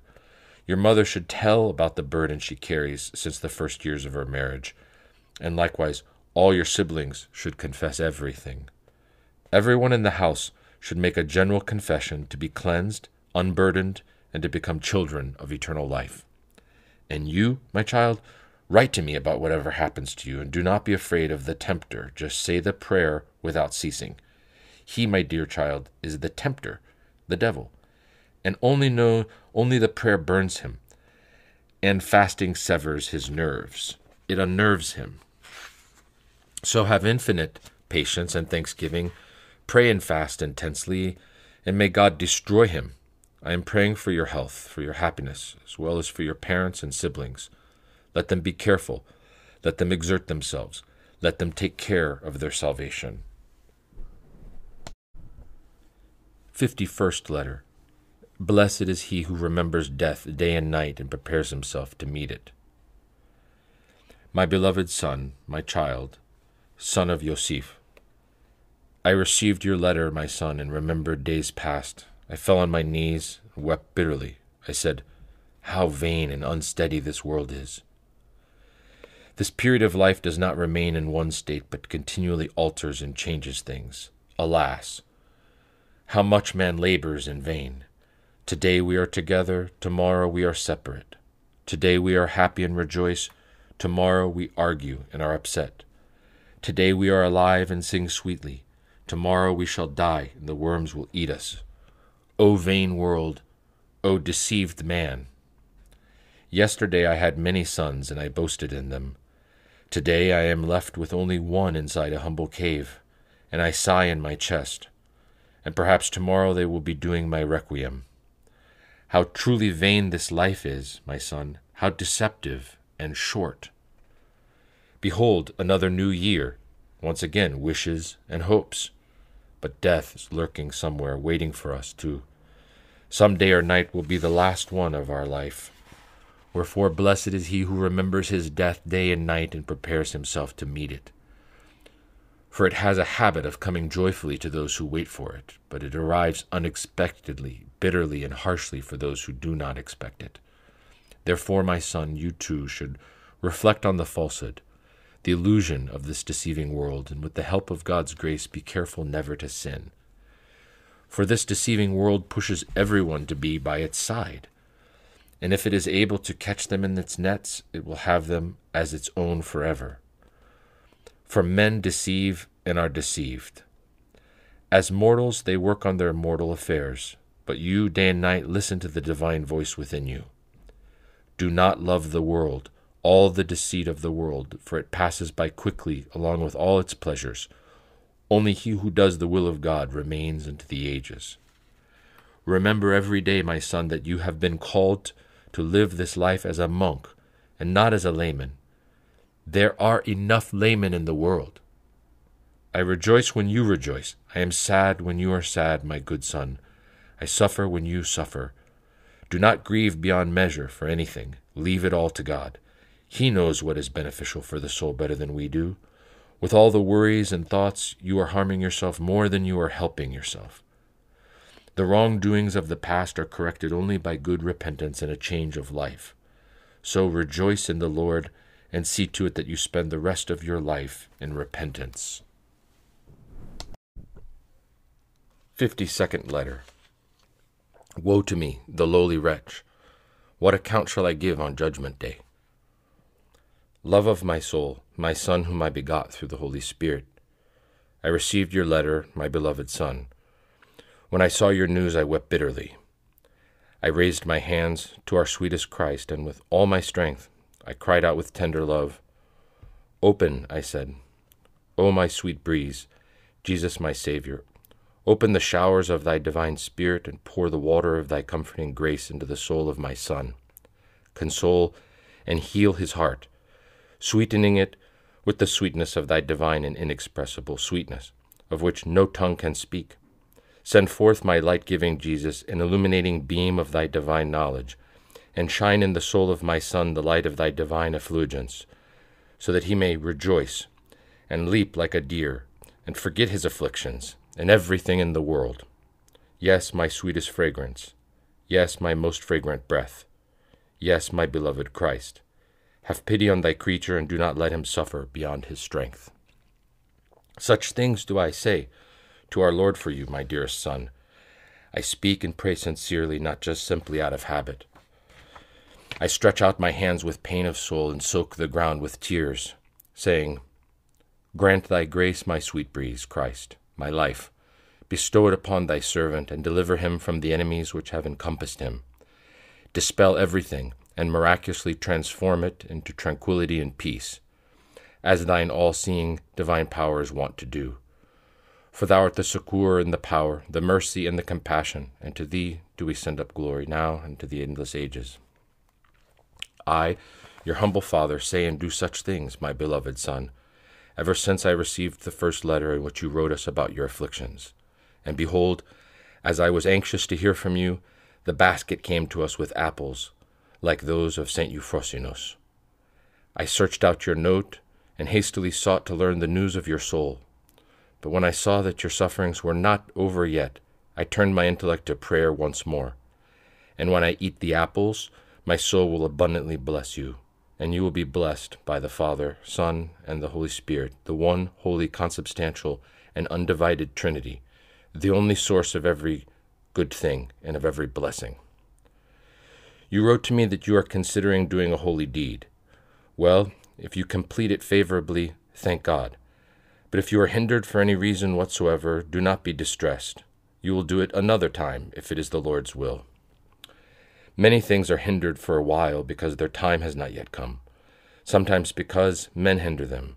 For as the saints say, men are able to hinder the Lord's will for many years, and sometimes because they are completely against the Lord's will. There are innumerable examples in the lives of the saints, which undoubtedly your reverence reads, although you already know a great deal through your personal experience. Therefore, no matter how the sphere of our full life full of suffering rotates, you must remain composed and bear, like Atlas, the adversities of your life, since, as you said, you have been called to be a shepherd of many sheep. I, on the contrary, as has been shown, am only fit to guard the rocks, since I lack such a gift and am unworthy to preach. Woe to me, the lowly wretch, if I do not contemplate such things and acknowledge the graces of my brethren. What account shall I give on that day? For after being tricked once and twice into preaching by flattery, I tried but failed completely, and now I still suffer the consequences. Woe to me, the lowly old-timer! As I gather from the appearance of things, twice have I gone against the divine will out of ignorance. With what words shall I rebuke my wretched soul? In what way shall I implore my Lord? Or what work shall I do which will be pleasing to my God? Woe to me, the lowly one, for tears have dried up from my eyes. A thick night has overtaken me, and I become insensitive when I am praised by the fathers here. And may our sweet Jesus be merciful through the prayers of our holy fathers. I have digressed, my dear priest, and wandered off the subject, remembering days of old. Forgive me, your father. Nevertheless, lowly as I may be, I have begotten you through the Holy Spirit. 53rd letter. O my child, a person is never entirely bad. I suffered, my good son, to make you a son of Joseph the sinner. Later, I painfully grieved because you left me, but recently I have felt much love for you again. I roam about calling, my son, where are you? Where are you going, my child? Why, my child, did you leave your light burden of obedience and choose the burden of Sisyphus? Saying these things, I remain silently sorrowful, leaving the rest to silence. But I remember your good service which I now lack, and I forget the bitter wormwood you gave me to drink by leaving. You came, you passed by again, my son, and said that you would write. And truly I waited for you to write for me a few words. But I said, my beloved son has fooled me once more. Just a little while ago, our good deacon brought me an envelope, and with utter joy I opened it to see what you wrote. But unfortunately, instead of a letter, I found inside only a muzzle. The number 500. As if to say, shut up and eat. Even this is good, my child, and I truly thank you very much. But it is nothing like a little letter from you. Oh, my child, a person is never entirely bad. Each person has his good and bad points. When you remember his good points, you pray for him. You are moved. Your soul feels for him, and you entreat God for him. And as for his bad side, he is not to blame, but our enemy the devil is. Therefore don't be sad, my child, and don't remember the past. For those things have passed. Worse things have come upon me, so that yours seems like a fragrance to me. Since then I pray and hurt more for you, so don't be sad. We are human and children of transgression, having as a cornerstone the sin of Adam and Eve. So the Lord is condescending toward us and forgives everything when we repent. And don't forget the spiritual discussions we had at night when you came to my poor little hut, the joyful fasts, the feasts, the tranquility and silence, the unceasing prayer, the compunctious fragrance of the lilies of the humble wilderness. Our beloved old Arsenios, who made you cake and lovingly teased you. Remember these things. Leave aside those other things regarding your departure because they will embitter you. You are going through enough as it is now. I forgot to tell you that we have now built a separate little hut further down, but it's not done yet. For the time being, I live next to it in a small cave. I made it because I would talk at night with Father Arsenios, and this would ruin my quiet. Now I have amazing stillness. I am the most fortunate of men, because I live without worries, enjoying the honey of Hesychast without any interruption. When grace withdraws, though Hesychast, like another grace, shelters me in its bosom, and the pains and sorrows of this evil and toilsome life seem smaller, for the sorrows and joys of this present life alternate until our last breath. That is why Philip of Macedonia, as is described in history, when 3 notices full of joy and honor came to him at the same time, took off his ring, an expensive one, and threw it in the sea, so that with the loss of his ring he would moderate his excessive joy. Just in case, he said, I am not able to endure the many sorrows that may simultaneously befall me. Do you see, my son, that although they lacked grace, the truth of things made them wise enough to redeem the time and live in moderation? And how much more we Christians, who have been perfected and have tasted abundantly of the gifts of Christ, ought to live in a godly manner, redeeming the time and patiently enduring all the sorrows of this temporary life. Yes, my child, for as long as we live, life has no rest. It is leavened with tribulations. Everything is mixed, and blessed is he who has the wisdom to profit from everything he encounters. But things which seem awful to us are the things that bring greater profit to the soul when we endure them without grumbling. It is amazing, though, how all the temporary, all the vain things of this present life change and shift, and then, in a moment, the first shall become last, and the last first.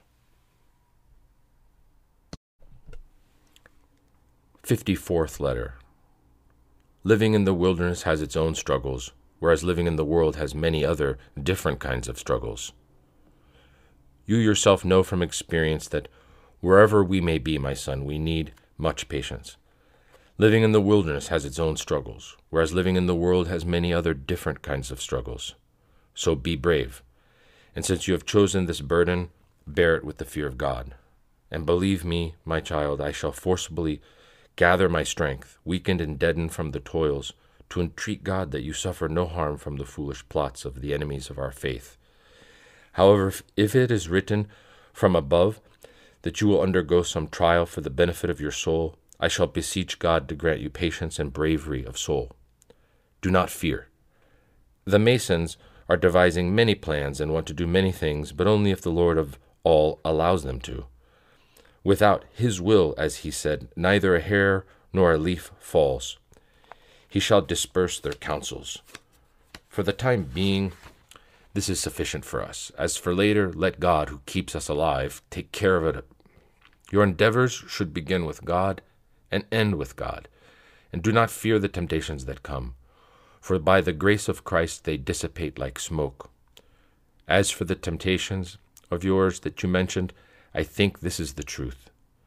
For that demon to trouble you, it seems that something good is happening that bothers him. But you also gain much when you are tempted.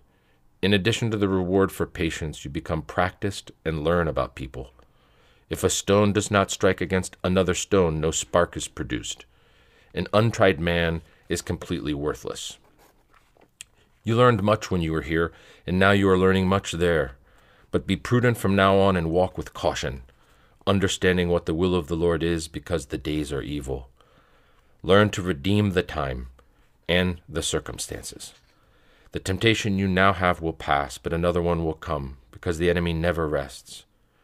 Didn't you see what he said to God when he asked him about Job? It is the same for all of us. The temptation comes in accordance with one's stature, and you must endure in order to emerge victorious. Christ, who sets the contest, allows temptations for this reason, so that we may gain victories against the enemy, be purged from passions, and be perfected. So struggle, and be patient. Do not grow weary. Do not turn back. When you see that you're exhausted, make a trip here and rest. You will regain your strength and then return once again to struggle. The struggle lasts for life, and the tempter, wherever you are, wherever you go, is beside you. You thought that by departing from here, the pleasure of the spiritual warfare, the pressure of the spiritual warfare would cease. But now you fully realize that there is no such thing as a place without temptation. A person needs to win in the place where he is being fought, so as to bring sorrow and shame to the devil, and joy and glory to God. 55th letter. Teach them all noetic prayer, to say the prayer without ceasing. My son, my blessed priest, may mercy, enlightenment, strength, peace, love, and the abundant grace of the Lord be upon your noble soul. May the Lord our God send you a good angel to direct your steps in the way of peace, according to his holy will. My truly beloved son, who won my love with your noble feelings, may your fiery soul be graced with brilliant splendor. May the holy protection of our sweetest queen, the pure virgin and Theotokos, cover you like Moses, along with all of your children, as the divine Andrew, the fool for Christ, saw in Constantinople. May our sweet Jesus make your nous and heart shine with his holy seal, as well as every God-pleasing work of yours, so that the enemy will not find anything at all to plunder. At his second coming may he reward and bless and crown every single one of your good deeds done with love. May he enrich all your children through his rich endowment and heavenly grace, and may they become fragrant flowers of paradise, so that you will see them in that day and rejoice. I too rejoice, seeing all of you as flowers with the sweet smell of good works, I who am empty of every good. This is my joy and happiness and wealth in my poverty, my great boast, that I am a father of a good son and grandfather of many children. Thus, through your spiritual works, the Father is glorified, the Son rejoices, and the Holy Spirit exults. My enormous gratitude for everything ascends to this seventh heaven, and my prayers above bear witness to this. Please send me the names of those in your synodia so that I can pray for them at least once. Teach them all to pray noetically, to say the prayer without ceasing. Lord Jesus Christ, have mercy on me. Kyrie Jesu Christe, eleison me. In the beginning with the lips and the nous, later with the nous and the heart. And they will quickly find the path of life, the door of paradise, or rather the prayer itself, when said with desire, will become like a paradise within them. Prayer of the heart is not susceptible to delusion unless one is passionate and already deluded. With prayer of the heart, as soon as the nous enters the heart, immediately its darkness is cleared and straightway it becomes peaceful and calm. It rejoices, is sweetened, rests, and is cleansed. It rejoices and becomes like a small child free from passions. Bodily members which used to tempt him become peaceful and humble, just like the hand, the nose, and the rest of the members of the body. Therefore, whoever wants to, let him taste this honey, and it will become a fountain of joy and happiness within him, unless one is cunning, hypocritical, envious, miserly, sensual, vainglorious, or in general passionate, and wants to say the prayer while voluntarily remaining with his passions, unrepentant, incorrigible. Such a person obviously disdains the action of the prayer and the mercy of the Lord. The prayer helps everyone, but each person must struggle in accordance with his own strength. God gives his grace according to one's intention. If anyone says the prayer without repenting, either the prayer will cease or he will fall into delusion.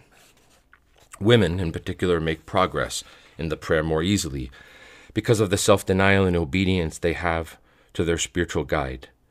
However, the faster they make progress, the more easily they fall into delusion if they proceed thoughtlessly without caution. It is not just a matter of saying the prayer, but it is also a matter of being attentive. You must be vigilant with your thoughts, masterfully controlling them. Otherwise, they will take control of you, and in the end you will become the laughingstock of the demons. I have never seen a soul make progress in the prayer without frank confession of secret thoughts. My child, do you want to crush the head of the serpent? Openly reveal your thoughts in confession. The strength of the devil lies in cunning thoughts. Do you hold on to them? He remains hidden. Do you bring them to light? He disappears. And then Christ rejoices, the prayer progresses, and the light of grace heals and brings peace to your nous and heart.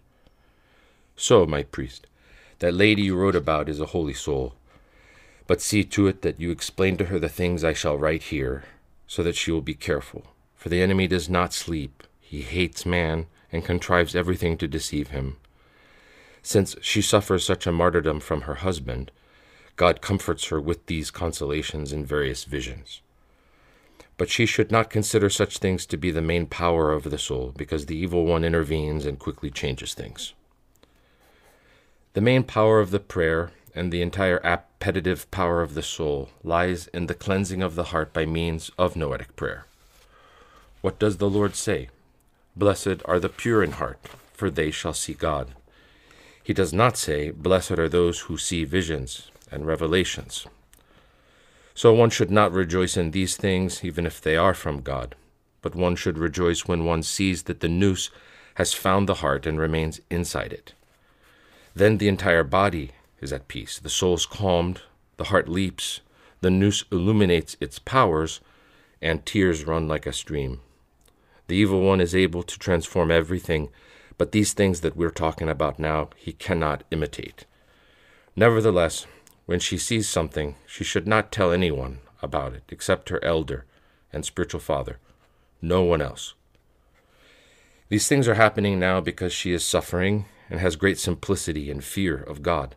But these things do not last until the end. The evil one changes them when he finds a way. Later, they lead to delusion. Therefore, much caution and humility are needed. She must think of herself as a worm of the earth and accept as true only whatever her spiritual father tells her.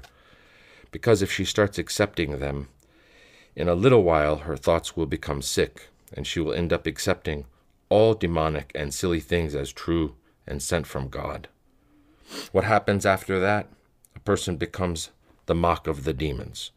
They fool him with writings and visions, with dreams and revelations, with symbols and numbers, with oracles, and a heap of superstitions. May God protect her from this kind of change.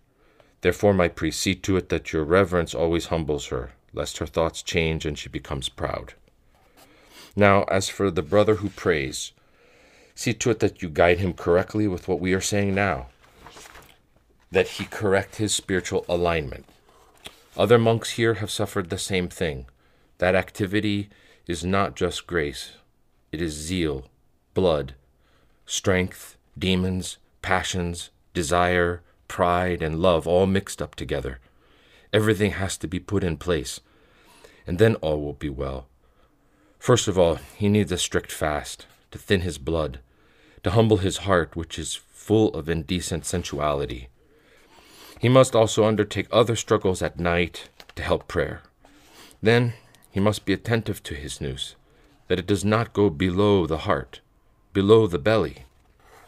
He must not imagine various things, but must hold his nous at the pinnacle of his heart. He should not breathe rapidly, but say about 5 prayers or more with each breath. If he feels a stimulation of the flesh, he should hold his breath and stand up as long as he can. And if he feels a great deal of pleasure going to his heart, he must prevent it. He must not seek it, but should detest it. When grace comes, all the schemes of the evil one cease, for it abolishes them. It comes like a gentle breeze, like a subtle, fragrant zephyr, which deadens the flesh and then raises the soul. It enlightens our nous, and in the end, when it comes, grace itself teaches a person. Read my letter to your synodia so that they learn humility. For there are some who are running without a bridle, without moderation and discernment. This is how I see things from here, and how I am informed. Man is not meant only to run, but also to count the miles. Nor should he remain behind out of negligence. It seems to me that there are some who have become slothful. See to it that they don't neglect their duties, for each day incurs debts with its own account. So let them make a new beginning. Let them compel themselves in prayer. They must collect and hold their nous inside their heart, and say the prayer slowly. And we are praying that they will soon obtain the Lord's mercy. Tell them first to bring the noose down into the heart with their breath. Next, the breath along with the prayer goes in and out, while the noose remains within. It must be held violently. It must not be allowed to leave. And once it stays there, then it is like two mad lovers who meet each other after many, many years. Love, joy, and heavenly delight. But there's a great deal of hard work and sweat in the beginning. 56th letter. He who made the ages and existed before the ages, and in profound silence created the heavenly powers of the holy angels. Christ is born to save everyone. Therefore rejoice and exult with the angels and shepherds and all the creation, beloved children of Jesus. First of all, like the Magi, I bring you the splendid news that our sweet Jesus is born, and all creation exults and is fragrant, for it sees its Creator held in the Virgin's arms. The angels rejoice together with it and chant melodically, Glory to God in the highest, and on earth peace. For God, the Prince of Peace, is born, he who made the ages, and existed before the ages, and in profound silence created the heavenly powers of the holy angels. He is held today in the arms of his sweetest mother.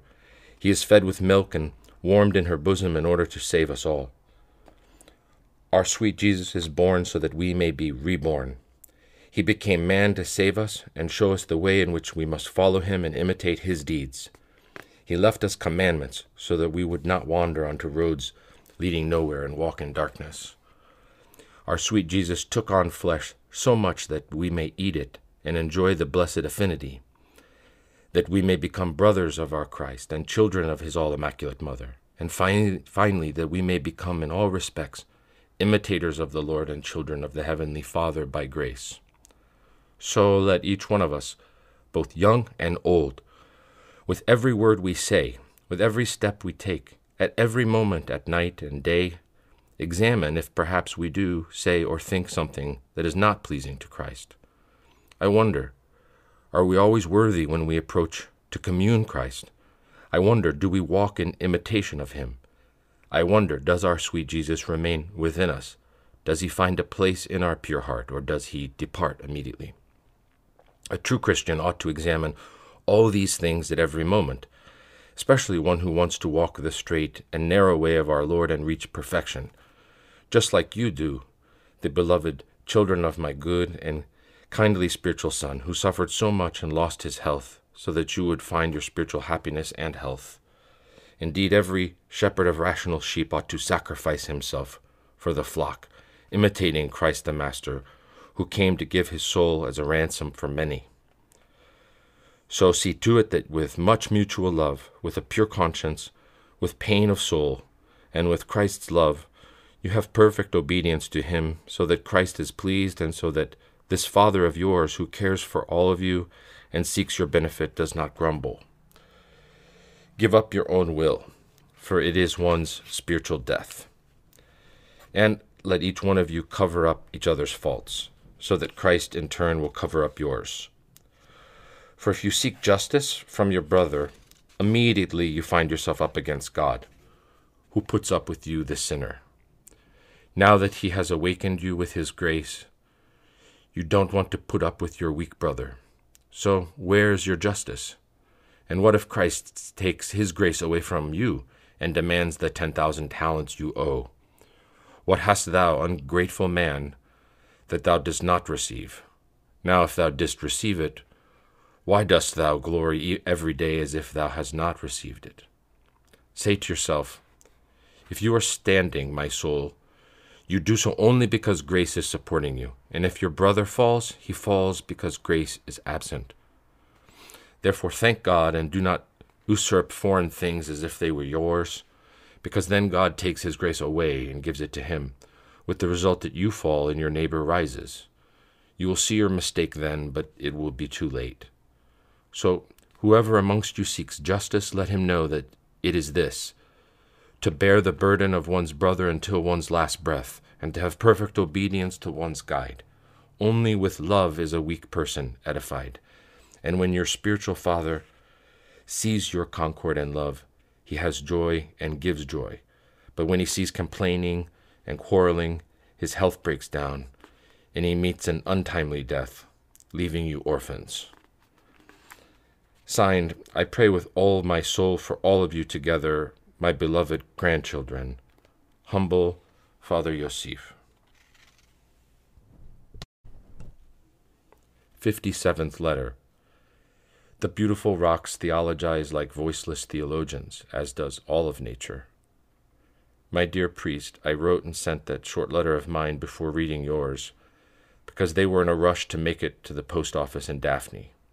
Upon reading it, I was very moved to see that you remember the beautiful crags, which are so carefree and quiet.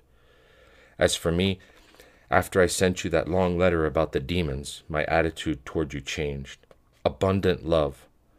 Often your face revolved around in my mind. I mentally kissed you many times and wondered, what could this mean? I said to myself, either my good son is taking great care to comfort us, or something else happened to him. And now that I have seen your letter and the treats you arranged for us, I understood that this was it, and I marveled at the consoling and clairvoyant revelations of the all-wise God. How swiftly does he inform us when another person changes. A spiritual bond, an invisible communication, an exchange of love, notification from God. There is nothing sweeter or more precious than to understand divine revelations. So come, my dearly beloved son, come now, even if for only one day, to talk about God and to theologize, to enjoy what you yearn for, to listen to the rough crags, those mystical and silent theologians which expound deep thoughts, and guide the heart and nous towards the Creator. After spring it is beautiful here, from Holy Pascha until the Panagia's day in August. The beautiful rocks theologize like voiceless theologians, as does all of nature, each creature with its own voice or its silence. If you bump your hand against a little plant, immediately it shouts very loudly with its natural fragrance, "Ouch! You didn't see me, but hit me." And so on. Everything has its own voice, so that when the wind blows, their movement creates a harmonious musical doxology to God. And what more can we say about the creeping things and the winged birds? When that saint sent his disciple to tell the frogs to be quiet so that they could read the midnight service, they answered him, "Be patient until we're done with matins." So, my beloved son, this is what the wilderness has that you long for. Whenever you wish, come with one or two people of your synodia. The truth is, these days, I was expecting you to come and rest a little. In fact, I was going to tell you to stay in this cell of ours, to have perfect silence. But since you didn't come, we shall wait for another time in the summer. For your therapy, stay here a little in the summer. Rest and quiet are very conducive to man's twofold health. You see that during these bad times, you have been very useful to us. I need you to stay alive as long as I am also alive. But when I die, you can follow too if you want to, and we shall be together to the place where our sweetest Jesus will give us repose with his eternal blessings, where we shall rejoice together continuously with our sweet and dear mother, the sweetest fragrance of every breath of Christians, where we shall delight with the angels and the saints. I am not doing so well. I have this hyperalbuminemia, and I am constantly all swollen up and feel faint. Perhaps I have just a few days left. I am begging God to take me so that I can rest. I have become tired of this life. If I die, do not forget me in your liturgy, and I shall pray for you much more from there, if I find more quiet. 58th letter. As the priest was sensing. My blessed and beloved priest, it has been a while since I last received a letter from you or from any of your spiritual children. May our Panagia protect you from every evil, from every machination of the enemy. Now Great Lent is approaching to lighten our nous and our body, so I pray that we all pass through it with health, and that with the grace of our holy God we may also reach Holy Pascha. But a greater struggle and more caution are needed during Lent. In the previous letter I sent you, I did not explain completely the meaning I gave to the feeling of your spiritual and noetic presence. Therefore I shall give you an explanation now. Since your reverence took care to comfort us with perfect love that time more than any other time, and since your mind was, as you wrote, in the crags of the wilderness, your face was constantly revolving around in my mind, noetically, with much joy and love. It reminded me of that priest, or rather that saint, who saw a vision when the priest was censing. Some who were sitting in their stall he did not sense, while others who were away doing an obedience, their stall was empty, he did sense, because their mind was in the church, whereas the others who were thinking about worldly things were not there. Something similar once happened also to me with Theodora of blessed memory. Her presence was so vivid that I even felt her breath beside me when she was alive, even though I was here on the holy mountain and she was in the world. 59th letter. We shall use plagal of the first tone, which is joyous. My dear priest, I hope that this letter finds you in full health. We, by God's grace, are moderately well. We received your letter and the photograph, which moved me deeply. It had been a long time since I had received a letter from you, and it was like hearing news from someone in the other life. That is how it seemed to me, also because you are so far away. I don't know how you ended up there, but may God not abandon you. May he remember the hard work you did as a beginner, the zeal of your youthful ascetics, and may he extend his mercy and compassion upon your repentance. I never forgot even once, nor did I erase your name from the list for the liturgy, because you are my child. No matter what a child does, his father feels for him, even if he saddens him momentarily. The reason why I kept silent and did not write is the following. Since you forced me to have you released, although I didn't want to, since I wanted you to be an Athonite monk, finally not to be disobedient, I did so, but without being responsible anymore, since you yourself had taken up the burden. And see how badly it turned out? Then within a month you asked me to have your name reinstated. You insisted at a time when it wasn't possible anymore because thousands of lies would have been necessary. Therefore, since I was afraid of burdening my soul, I sadly chose silence to avoid the burden. But now all of these things have passed, and I always remember you, love you, and feel for you. I haven't forgotten your kindness. Only when my soul will be harmed, I don't agree, for God greatly surpasses human love. And even if you gave me all the good things in the world, if I realize that something is not according to the will of God, I should never do it unto the ages. Since day and night I seek to do God's will, how can I transgress it? So don't say that I don't love you, but say that God does not agree with your ideas. You write about your sorrows. I am informed even without your letters that you are suffering very much. I see you fighting with beasts in the dark inside a labyrinth, not knowing what you're doing. And like another Ariadne, I am giving you the string to escape. I'm opening the door for you, and with unadulterated fatherly love I am inviting you to return. Come, my child. Come, let us make peace, so that you can come to your senses. Like a physician, I am able to cure your passion of agitation and grief, which now has laid a strong hold of you. Come and see that I shall change the tune. We shall chant plagal of the first tone, which is joyous. I shall slay the fatted calf, and we shall make merry. I am full of love and forgiveness. As a loving father, I shall receive you in my arms, like the son in the parable. I shall kiss your mouth, which may have said unseemly things, and it will be blessed henceforth to speak decently. Never again will it judge anyone. I have had my fill of such things, and no matter what I hear, and no matter what they tell me, it doesn't bother me. Besides, we are human. We see things one way, and I see things another way, as long as we see in God. I, the lowly one, do not feel as if I have saddened or annoyed either you or anyone else by siding with the monasteries. Don't believe everything you hear. The truth is a precious thing, and is not found in everyone's word. Each person speaks according to his own manner of living, based on his way of life. Fathom how true his words are. Understand what I'm saying. You know that I do not talk more than is necessary. Whatever I have to say, I tell it to you straight, because I love your soul more than I love anyone else, and I desire your salvation. Behold, by buying grapes for the wine, I did your service this year too. I say to myself, when my son comes, he will find the cup of my fatherly love and affection ready. So farewell, my beloved son, and I entreat you, as long as you are far away, be careful, be careful, be careful. Don't let my priest go to waste. Don't forget why you became a monk. 2 days ago, a Walesian father from Romania died here at Lakoski. He came back to life when we were about to bury him.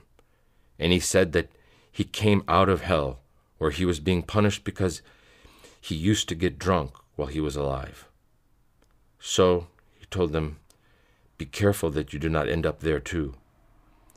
Then right away he died again that very moment, and they laid him in the tomb.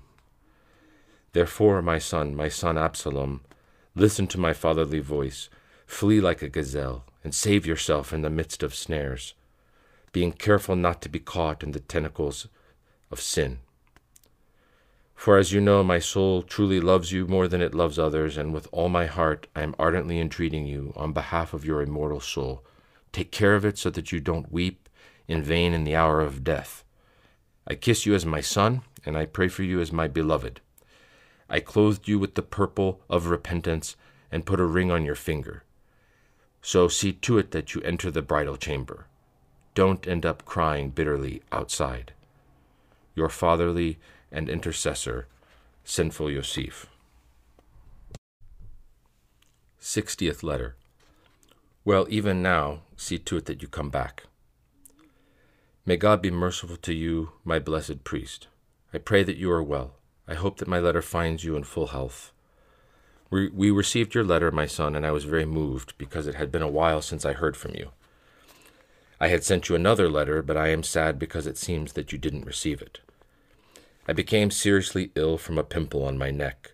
I paid no attention to it and left it to God. But it nearly killed me, because the entire left side of my body was infected, and death was imminent. I became delirious and could not recognize the fathers. Everyone was weeping and clamoring to call doctors. I felt sorry for them and let them do their will. So I started having injections, medicines, doctors, 2 doctors from the world and Artemios here. And finally, with God's help, they brought me back. 50 injections, as well as other booster shots. 7 incisions from my thigh down to my foot. Blood flowed like a river. I had to change 6 times a day. I was immobile for 5 months. They had to turn me over on the bedsheet. We used up all the cotton in Daphne. A huge wound. They drained the pus from my neck with a cup. A lemon could fit in the hole, and now I still feel pain in that whole area. It was a great trial. I thank God very much that he showed me his great love. May his holy name be glorified. The sister you know was my only help from the world. Like a mother, she frequently sent all things necessary for the sick. Our Panagia will reward her duly for her love. I am well now. I can stand on my feet. I walk with canes. I am cooking again, as I used to. But now, my beloved son, let us talk about you. I wept when I read your letter. I remembered bygone days and meditated at night with my heart. Oh, oh, oh, love of my soul, do you remember that when you left, you said that everyone gave you his blessing to go out and return after 8 days, and that you were sad because I was the only one that did not agree? And I told you that what you were saying would never come to pass, and that once you got there, you would break your promises and return. Do you see that I am more realistic than everyone else? Do you see that you have moved away instead of coming back? Well, even now, see to it that you come back and rest for good here beside us. There are many little houses, and you will be near your brethren, who love you and will look after you. And when I die, I shall see you by my side, and you, too, will leave your remains on the holy mountain, without the delusions of those people who led you away from your repentance and handed you over to be tossed about once more in the salty sea of the world. From now on, I don't want any more help from you. Only see to it that you come back, that you return to the garden of our Panagia. Thank you very much for everything. We here, by the grace of Christ, are doing well. With the divine liturgies, we are provided for sufficiently. People send us names and money for 40-day liturgies, and we also do some handicrafts. Our young priest is sickly.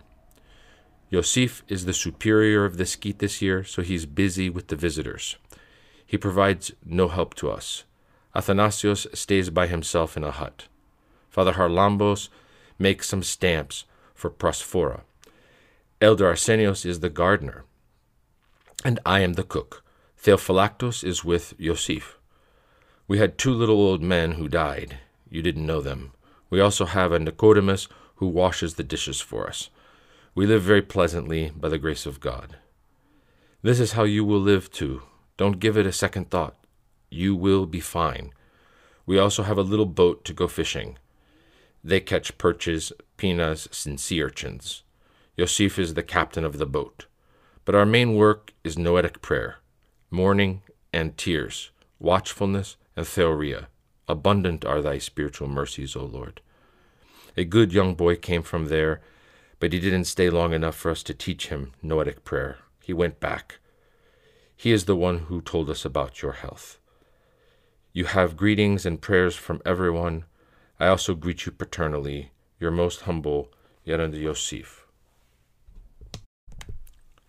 61st letter. O vain world, O deceptive mankind, you have nothing good in you. My beloved child Photini, my divine sacred love, I pray that you are well. My little child, my small butterfly, I received your letter and saw what you wrote. I rejoice that you are all well. But I am not well. Many expenses and medicines, but no health at all. Slowly but surely, I am walking to the fatherland. Here we have no continuing city. My synodia is trying with every means to turn me back, but unfortunately I am quickly walking toward the grave. I shall go there and wait for all of you. My Photini, my light, my Photini, we were once buds and became flowers. And then the leaves fell, the wind scattered them, and we were forgotten. We have dried up like grass, whose flower has fallen. So what is left for us? If we have done and sent anything to the other life, only that remains intact. No one can take it. No one can steal it. So, my Photini, let us store up whatever we can for that life. If at this very hour death finds us and we leave some things here, others will enjoy them. You will be forgotten as if you never existed. O vain world, O deceived mankind, you have nothing good in you, all lies, all deceit. You deceive us, you fool us, you toy with us. You show us years and talents and prolonged health, and then suddenly death finds us. And all these things burst like bubbles and tear like a spider's web. This, my beloved child, this is the enjoyment of the world. So lay hold of instruction, weep and mourn. You have gotten to know God very well. Pray and cry out. My God, look upon thy Photini. Open thy heavens once again, and let a drop of thy divine grace fall. Enlighten the eyes of her soul, and have mercy on her. O my God, thou who seest the secret parts of our soul, sweeten our heart, which the evil one has embittered, and which has forgotten thy love. This is the kind of prayer you should say and cry out. This very moment that I'm writing to you, the swelling has reached my navel. My priest went to Daphne, and without my knowledge, he contacted a doctor on the telephone and brought him here, and told me that the doctor happened to be passing by. So he looked at me and told me that I have a heart problem, caused by purulent tonsils. He gave me pills for the swelling and stimulating injection for the tonsils, like those which John sent. So it was 1,300 drachmas for one visit. Fortunately, I have spiritual children in America, and they all write, "Take care of your health, don't leave us orphans." And they send money. Another visit cost 1,600, including the medicines. That's all. Whether I want to or not, they are not letting me die. So be patient. 62nd letter. I shall write a little composition for my son. My beloved child, my divine and sacred love, I pray that you will always be well. Pay heed to what I am about to write to you. Have it as a keepsake. Study it, and I trust that you will benefit from it. God, my child, formed man out of the earth. That is, once he created all of creation like a garden, he made the luminaries and adorned the firmament. He made the moon to rule over all the stars of the night, which, like a chandelier with many lights, small and great, adorn and beautify heaven. He made the earth with multitudes of trees, both small and great, the beasts and creeping things, birds of all sizes flying beneath the heaven, the domestic animals and birds for the use of man, the sea with all kinds of fish. Everything was made for man to feed upon and marvel at. And above all these things, he made the great luminary to rule over the day, to warm everything with its heat, and to beautify and adorn all things with its light. And man was created last as a king over all, as if called to be a spectator in a theater. What grandeur! What honor for man! Everything animate and inanimate sings praises to God, some with their voice, others with the movement of their leaves. One has its own voice, and even a small blade of grass, if you crush it, it shouts. The scent it gives off is its own voice. So all these things that the Holy Scriptures mention were all made for man. He made man last of all, so that he would see that everything was very good and rejoice with delight beholding them. But how was man formed? God took earth, the most humble material, so that he would always be humble. There is nothing more humble than earth. He designed a little clay house, breathed into it, and created man's soul. That is, God placed the divine breathing as if within 4 walls of clay. He placed his breath inside. O heavenly grandeur! O glory and honor of man! He is humble clay, but he is also divine breath. A time will come when he will change. For dust thou art, and unto dust shalt thou return. The words of our Creator shall be fulfilled. But what will happen to the divine inbreathing, the divine breath? Just as the dust will return to the dust, likewise the soul, which is the inbreathing of God, will return to God. Yes, but how? When it came forth from God, it was a fragrant divine breath. But is it so now? No, it is not. So what will happen? Purification is necessary. Tears, mourning, pain. For you have saddened God, your benefactor and Father, who is so good, who glorified you, the clay, so much, who gave you his divine breath. These deeds of repentance will purify you by his grace. So then weep and mourn, so that he may restore you to your original state.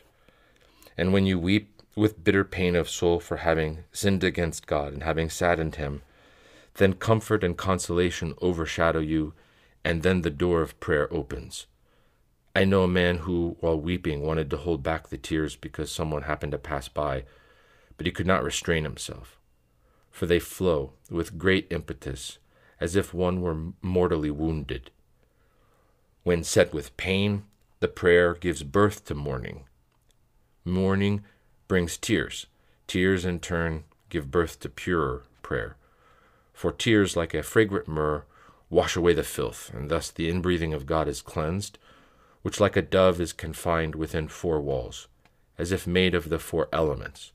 And then as soon as the walls break down and collapse, the dove immediately flies to the Father whence it came. 63rd letter. We do not have a wedding garment, therefore we must purify ourselves. Well, we have said that we are the breath of God. Since we have affinity with God and God is present everywhere, we are always near God. We are His children, and considering the high position which He has given us to be His breath, we must be careful not to sadden Him. I beheld the Lord at my right hand, that I might not be shaken. And since we have defiled our nous, heart and body in words, deeds, and thoughts, we have no boldness now. We do not have a wedding garment.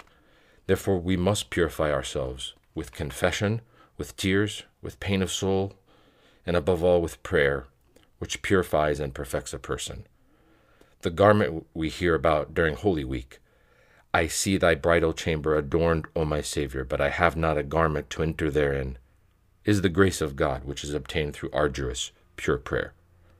First, one prays with the simplicity typical of beginners and by shedding copious tears. All this is due to the grace of God, which is called purifying grace, which catches us like a fishhook and guides us towards repentance.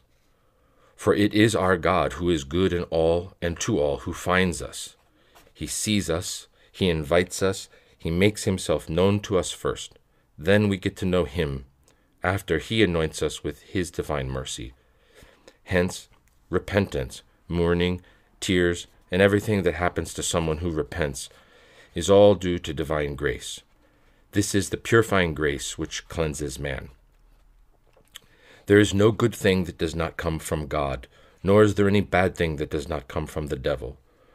So don't ever get the idea that you have done something good without God, because as soon as you think like that, immediately grace will withdraw, and you will lose it so that you realize your weak condition and learn the adage, know thyself. In order for one to realize his weak nature, he must encounter many great temptations, and then through many trials he is humbled and learns true humility. But it takes time. Humility does not consist of simple words such as I am a sinner and so on. Humility is the truth. To learn that you are nothing. Nothing is what existed before God created everything. Nothing. So this nothing is what we are. Your root, your existence began with nothing, and your mother is clay, but your Creator is God. What hast thou that thou dost not receive? Now if thou hast received it, why dost thou glory as if thou hast not received it? It is a great gift of God for one to learn the truth, and the Lord said that this truth frees us from sin. Knowledge of God is vision of God, because spiritual knowledge, not natural knowledge, knows God. For natural knowledge is discernment, which can tell good from bad, and all people have it, but spiritual knowledge comes from spiritual work and coming to know thyself. All these things happen to us by the grace of God through prayer. The grace of God is beheld noetically and is known by the perception of the nous during prayer. There are many ways to pray. All of them are good, if one does not know any better and prays with simplicity. But if one has a guide and yet is disobedient, then one regresses and falls into delusion. Except for circular noetic prayer, all other prayers may undergo change with time when your simplicity is lost and you begin to have ideas about yourself. However, noetic prayer, the single-phrased invocation of the name of God, leaves no room for doubt, nor can it be followed by delusion. For within the heart the name of Christ is called upon, and He cleanses us from darkness and guides us into the light. 64th letter. The heart does not tolerate divisions. Thou shalt bow down to thy God alone, and Him shalt thou serve. Noetic prayers we mentioned above is the Lord Jesus Christ have mercy on me, Kyrie Jesu Christe eleison me. You should say this by lowering your nous into your heart with your breathing, as all the watchful fathers say. Restrain your breathing as much as you can, while paying attention only to the words of the prayer. In the beginning it is a lot of hard work, because the nous is unaccustomed not to wander, but with time it learns to stand still. I know a brother who would keep his noose within his heart for 6 hours without distraction for up to 1 hour, and sometimes longer. The prayer is said initially with toil, but later it is said effortlessly with wondrous exaltation. Since we have affinity with God, not in essence, but as we said, we are the breath of God. When we purify ourselves from sin through fasting, vigil, and this we are talking about, and through forcefulness and watchfulness, and by patiently enduring to keep the noose within the heart as if in confinement, and not letting it escape, then our good God looks upon us and sends forth his refreshing grace. Like a radiant, luminous cloud, it thoroughly illumines him. And then he who was in darkness a moment ago clearly beholds the inner man. Grace remains with him as long as the Lord wills. This happens perpetually, and thus a person is constantly purified and perfected by divine grace. For when grace overshadows, and the breath of God, which is our soul, as we have said, is aflame with love, it is uplifted, a divine union occurs. Then man is so assimilated with God that he can neither be recognized nor distinguish from him, like the sun and its light, or fire and iron when they are united. For the inbreathing and grace spring forth from the same source, our sweet God. Oh, how good our kind God is, how compassionate. He does not have any self-interest or need any man as the most perfect one, but since out of his great love he wanted to impart his most perfect gifts, he created all of creation. And having formed man, he made him king and bestowed everything upon him. God seeks only one thing, that you honor him, love him, and keep his commandments, acknowledging that he is your maker.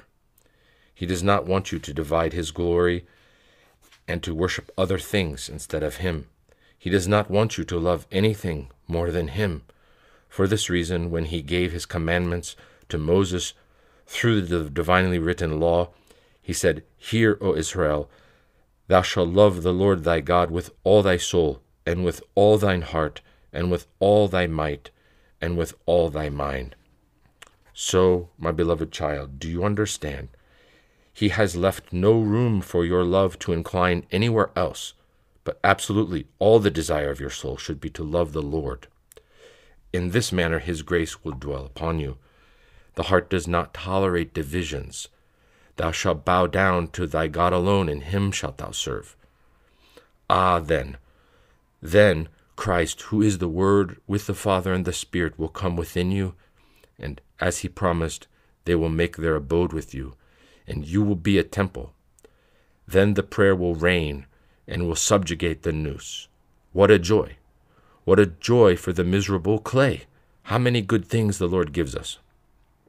I know a brother with this kind of love who fell into ecstasy.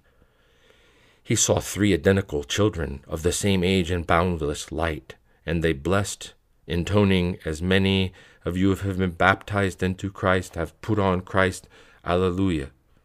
They said this many times as they blessed.